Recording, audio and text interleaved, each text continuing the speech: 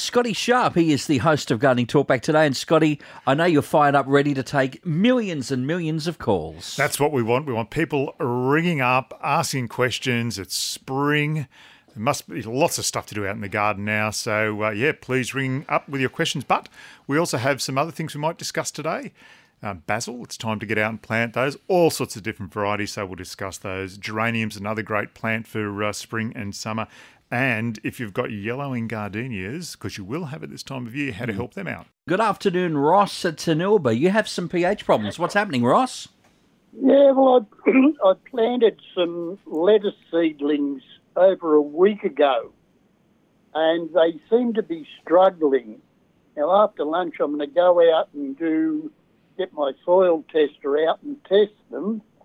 And I'm not sure if the pH level's low, what should I be adding to the soil, or if it's high, what should I be adding? Yeah, look, that's probably a good idea. I don't know that the pH of the soil would be affecting little lettuce seedlings after only a week, but let's try and sort it out anyway. So for lettuce, you want just a nice neutral pH, around 7, 6.5 maybe is about as low as you'd let it go down.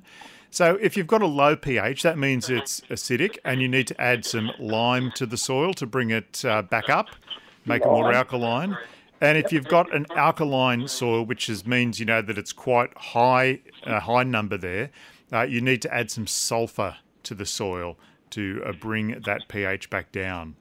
Sulphur? Sulphur, yes, that's what makes it more acidic. No worries. Yep. You can add cow manure if you want to, but because cow manure is largely, slightly acidic. But if you've got, some big numbers you need to move around, then I think it's important that you use sulphur to, move it quite a lot. Yeah, no worries. And the other question I had, what fertiliser would you recommend to give my buffalo grass a boost? I've got patches in the yard where it's beautiful, lush green, and then next to it there's patches where it's sort of grey and struggling, if you get what I mean. Yeah, no, I understand what you're saying. Look, there's so many different fertilisers out there. And they all work really, really well. You can get liquid fertilisers if you want to do that. You can also get, the old number 17 style ones, but you have to make sure they're watered in very well, because if you don't, they can actually burn your soil. Yeah. One of the ones that I quite liked, the slow release ones, I won't mention any particular brand names, but I actually quite like them because they come in a smaller bag and you don't have to use as much of it. So you're not carrying around like those big number 17 style bags. Oh, yeah. Yeah, that's just my inherent laziness coming out there, Ross. It's probably going to appeal to a lot of people as well, I should imagine. Look, the other thing you can do is if you've got some poultry manure, you can use poultry manure as well. But make sure you get a heat-treated poultry manure that's, in a bag, because you don't want it just from, collecting up because they might have been eating seeds or weed seed, and then that goes through your grass. So, yeah, well, I sprayed it with weed and feed here a couple of weeks ago. Yep. And but I've still got these horrible grey patches, and I thought now should be the time of year to put some fertiliser on. So just any form of slow release, you reckon? Yeah, all the poultry manure. Look, the weed and feeds, they're fantastic, but it's a bit like, how would you describe it? Like a shot of adrenaline in the arm for your lawn. It's not a long-lasting, diet that's going to build up the muscle and make your lawn stronger. It's just going to give you that really quick boost of energy, green it up.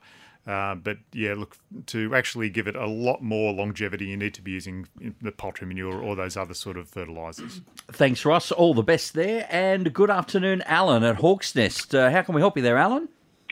Yes, I've been buying just cheap cotton mix, and I decided, because I heard your wife on that talk about anything over 10's all right. So I bought this good stuff, and next thing you know, it's full of that fungus gnats. Yes. Yeah, so I'm just wondering how to get rid of them. I know they're a bit unsightly and they fly out, and some sort of things, they sort of eat the little fine roots of the indoor plants. Yeah, look, to do that, I'd actually be mixing up a little drench of pyrethrum in the watering can and just generally watering that down through the soil of the plant. Obviously you don't want it running down and, through the saucer, but I think a little drench like that, just a general spray with pyrethrum is going to be the way to get rid of those gnats. Oh, good. No, well, that's what I thought. I just bought some of that. I just wanted to make sure that was the right thing because I'm only just experimenting with indoor plants at the moment. Yeah, look, indoor plants always get a good potting mix. It's it's the whole thing. You only get what you pay for. So always try and buy the best potting mix you can, and one that's suited to the particular the particular plant that you're going to be using it for. All the best with that, Alan. As we head to Terralba, good afternoon, Del. We've got you on with Scotty Sharp at the moment. You've got a question on blueberries, Del. Yes, please. We get them really good, getting going good, and then the birds take the blueberries, of course. Yeah, but we've had a net that we have put over them.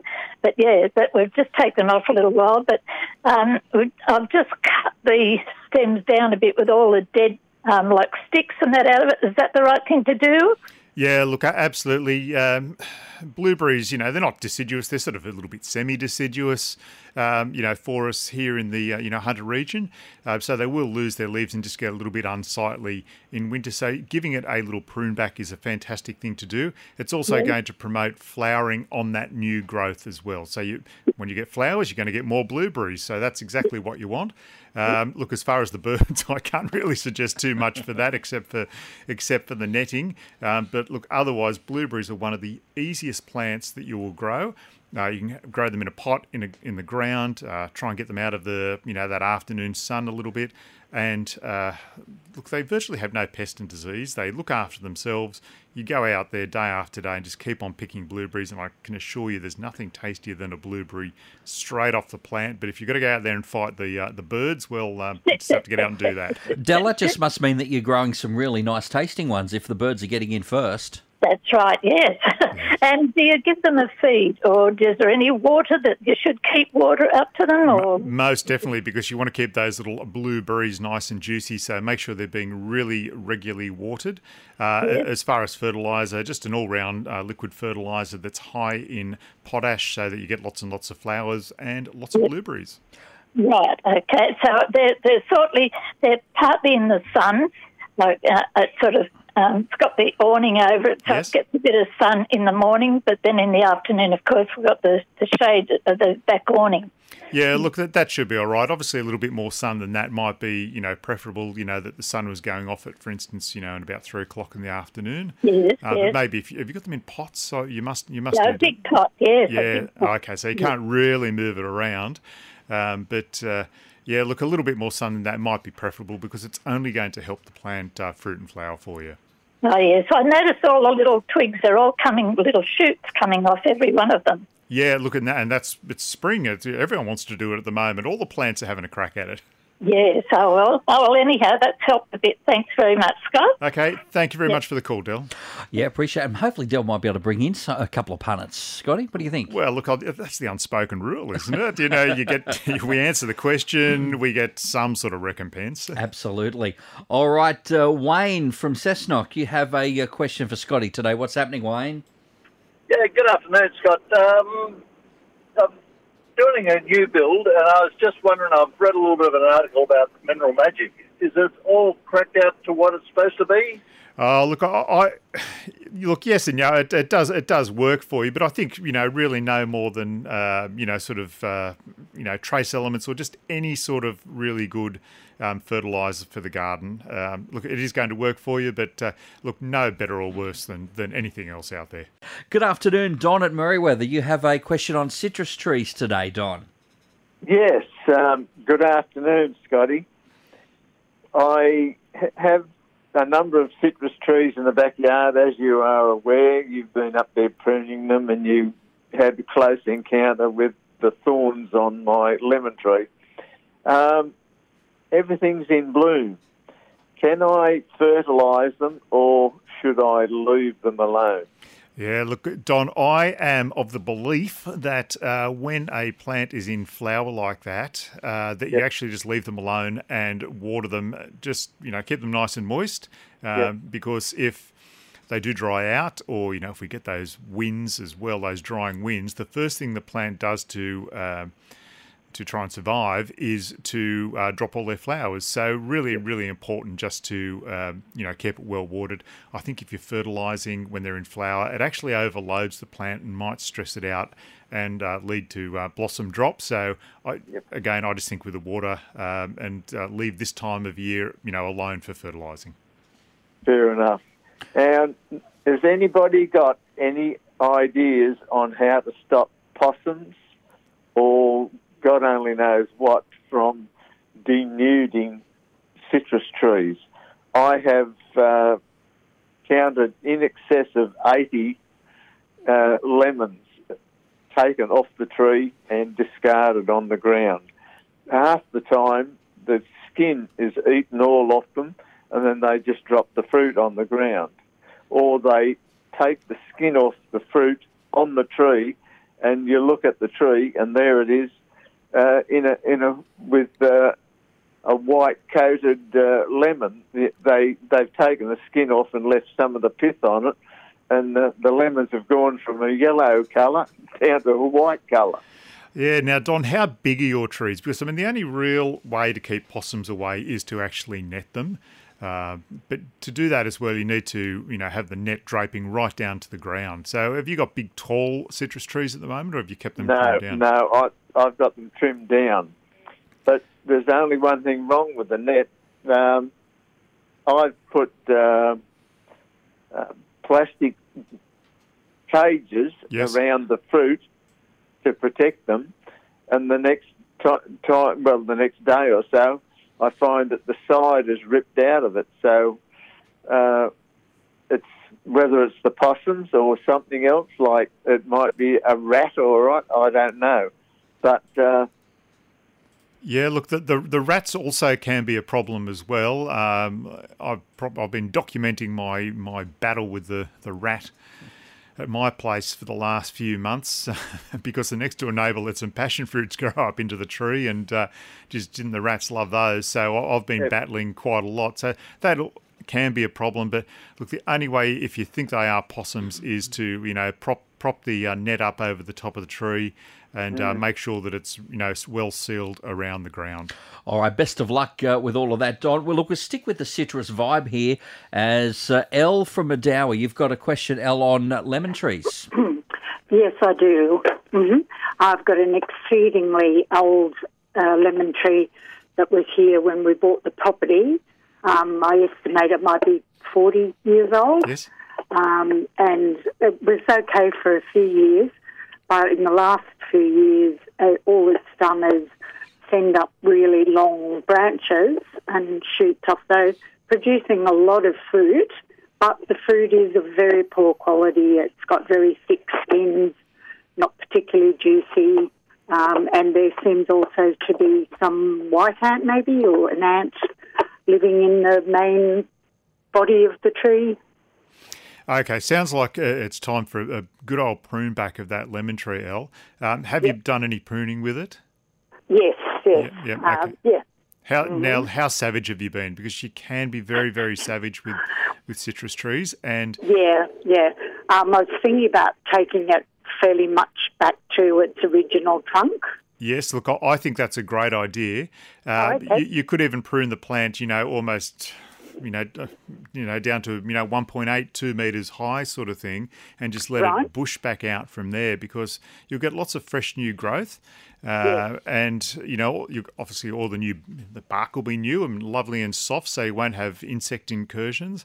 Mm-hmm. And citrus trees only really fruit on the new growth anyway. So if you let a lemon tree or any citrus just get taller and taller and taller, the fruit's just up the top of the plant and very hard to look after, fruit fly, etc., etc. So I think a really good prune back is a fantastic idea for you. Yes. Okay. Look, at that point in time, also, just seal off any wounds with a product called SteriPrune. It's a tar-based paint that stops any pest and disease getting in where you've done any pruning. Where the pruning cuts are. Yeah, so really important to do that. And then just make sure it's really well watered. Once, after, maybe 1 or 2 months and you've got some nice new fresh growth going on there, I'd get a whole lot of poultry manure and dump it around the tree. Right. and also some trace elements as well. That will certainly help the plant. Getting your trace elements right and having all the right minerals there in the soil reduces the rind of the lemon as well, and can then increase the juiciness of it. So I think look, a lot of poultry manure and then some trace elements watered into the soil will do the trick for you. G'day, Alan. Are you looking for you've got a question on tomatoes and fruit fly today? Yes, I have.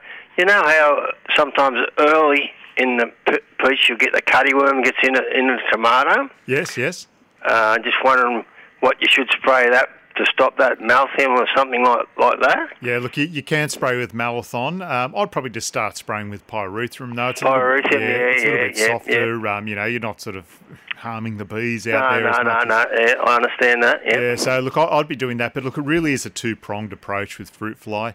And, anecdotally, you hear people, infesting your tomatoes earlier and earlier, even when they're green and still hard, you still hear stories about that.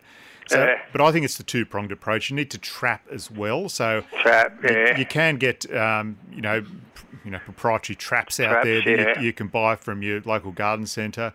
You can also make up your own as well if you want to. With the two funnels and that and the banana and stuff down there. Yeah, you can do that with the banana. You can also do it with a bit of Vegemite and some Malathion and make up a little paste.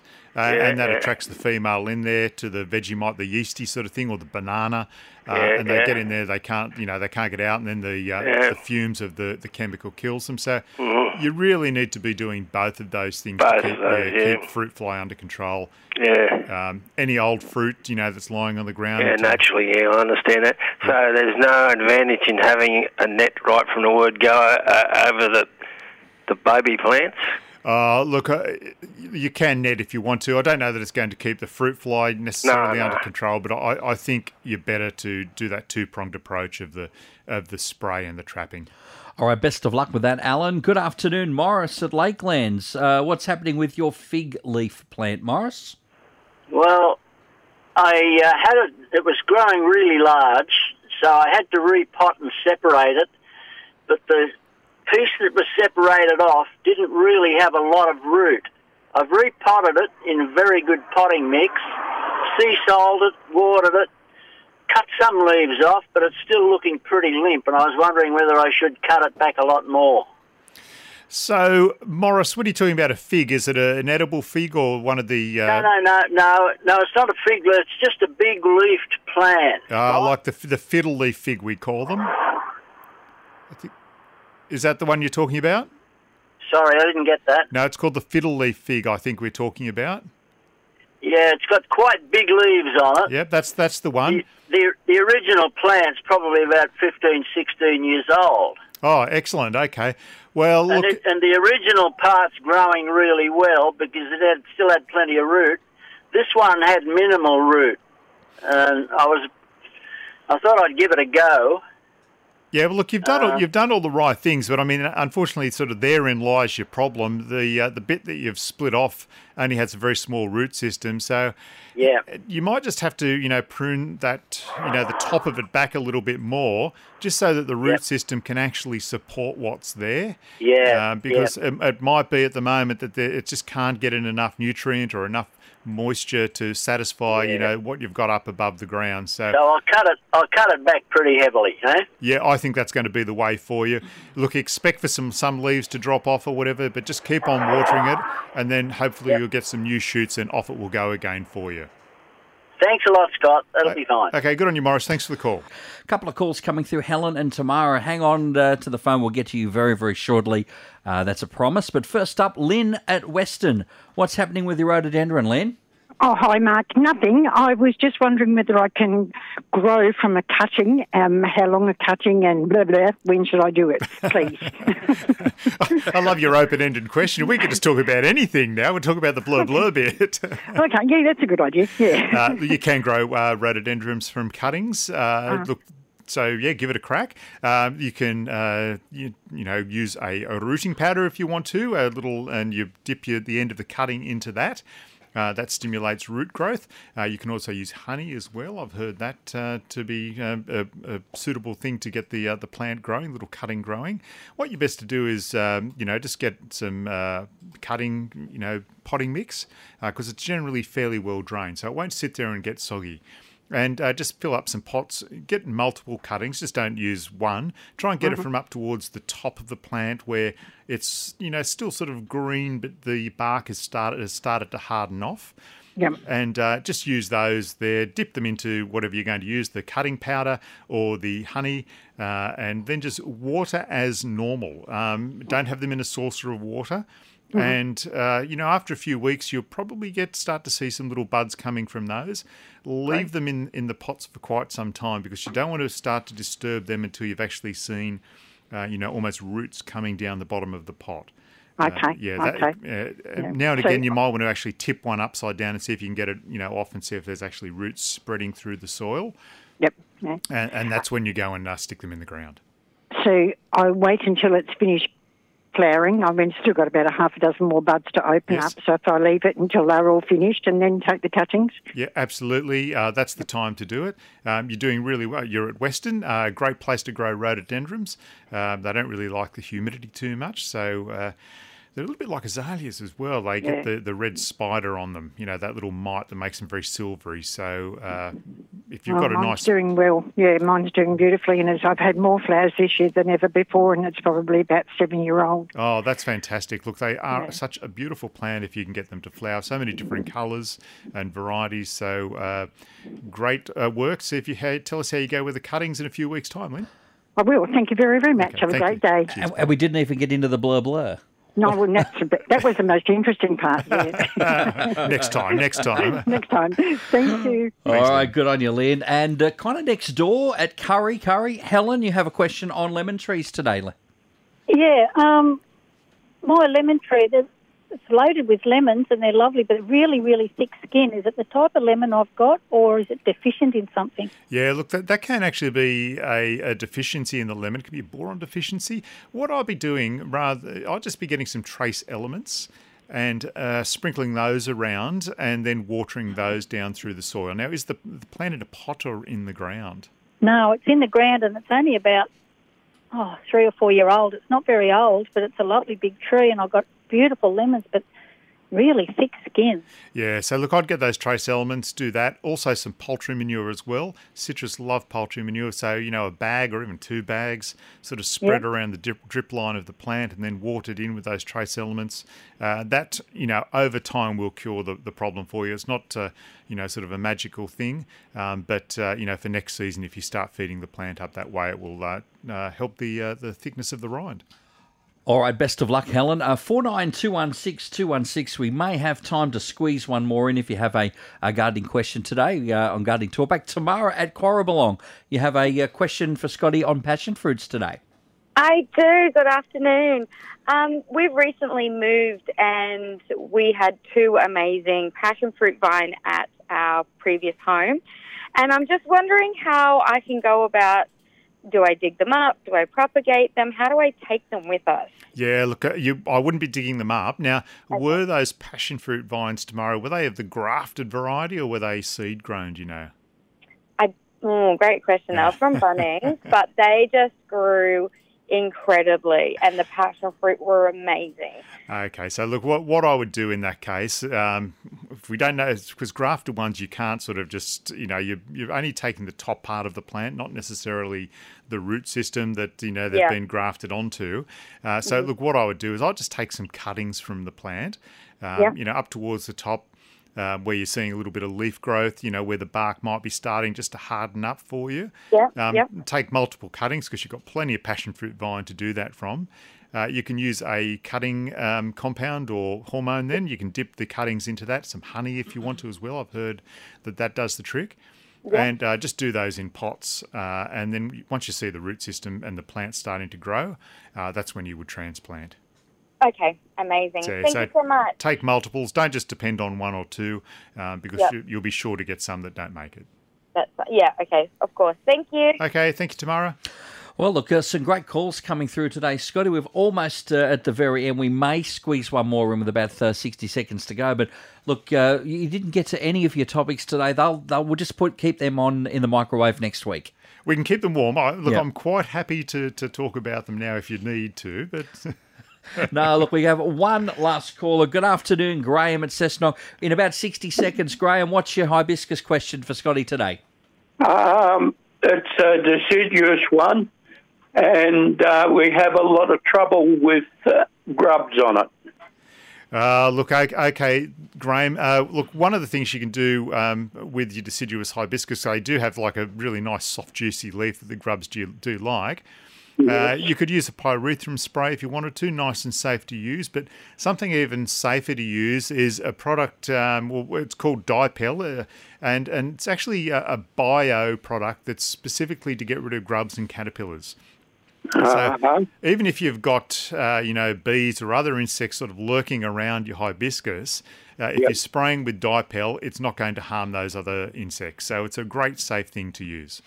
All right, best of luck with that, Graham. And with that, Scotty, we have run slap bang out of time. It's been another roller coaster ride. It really has. Scotty, we'll look forward to hearing you next week, mate. Have a great week yourself. Okay. Thanks for listening to this podcast from 2NURFM at the University of Newcastle. You'll find them all at 2NURFM.com.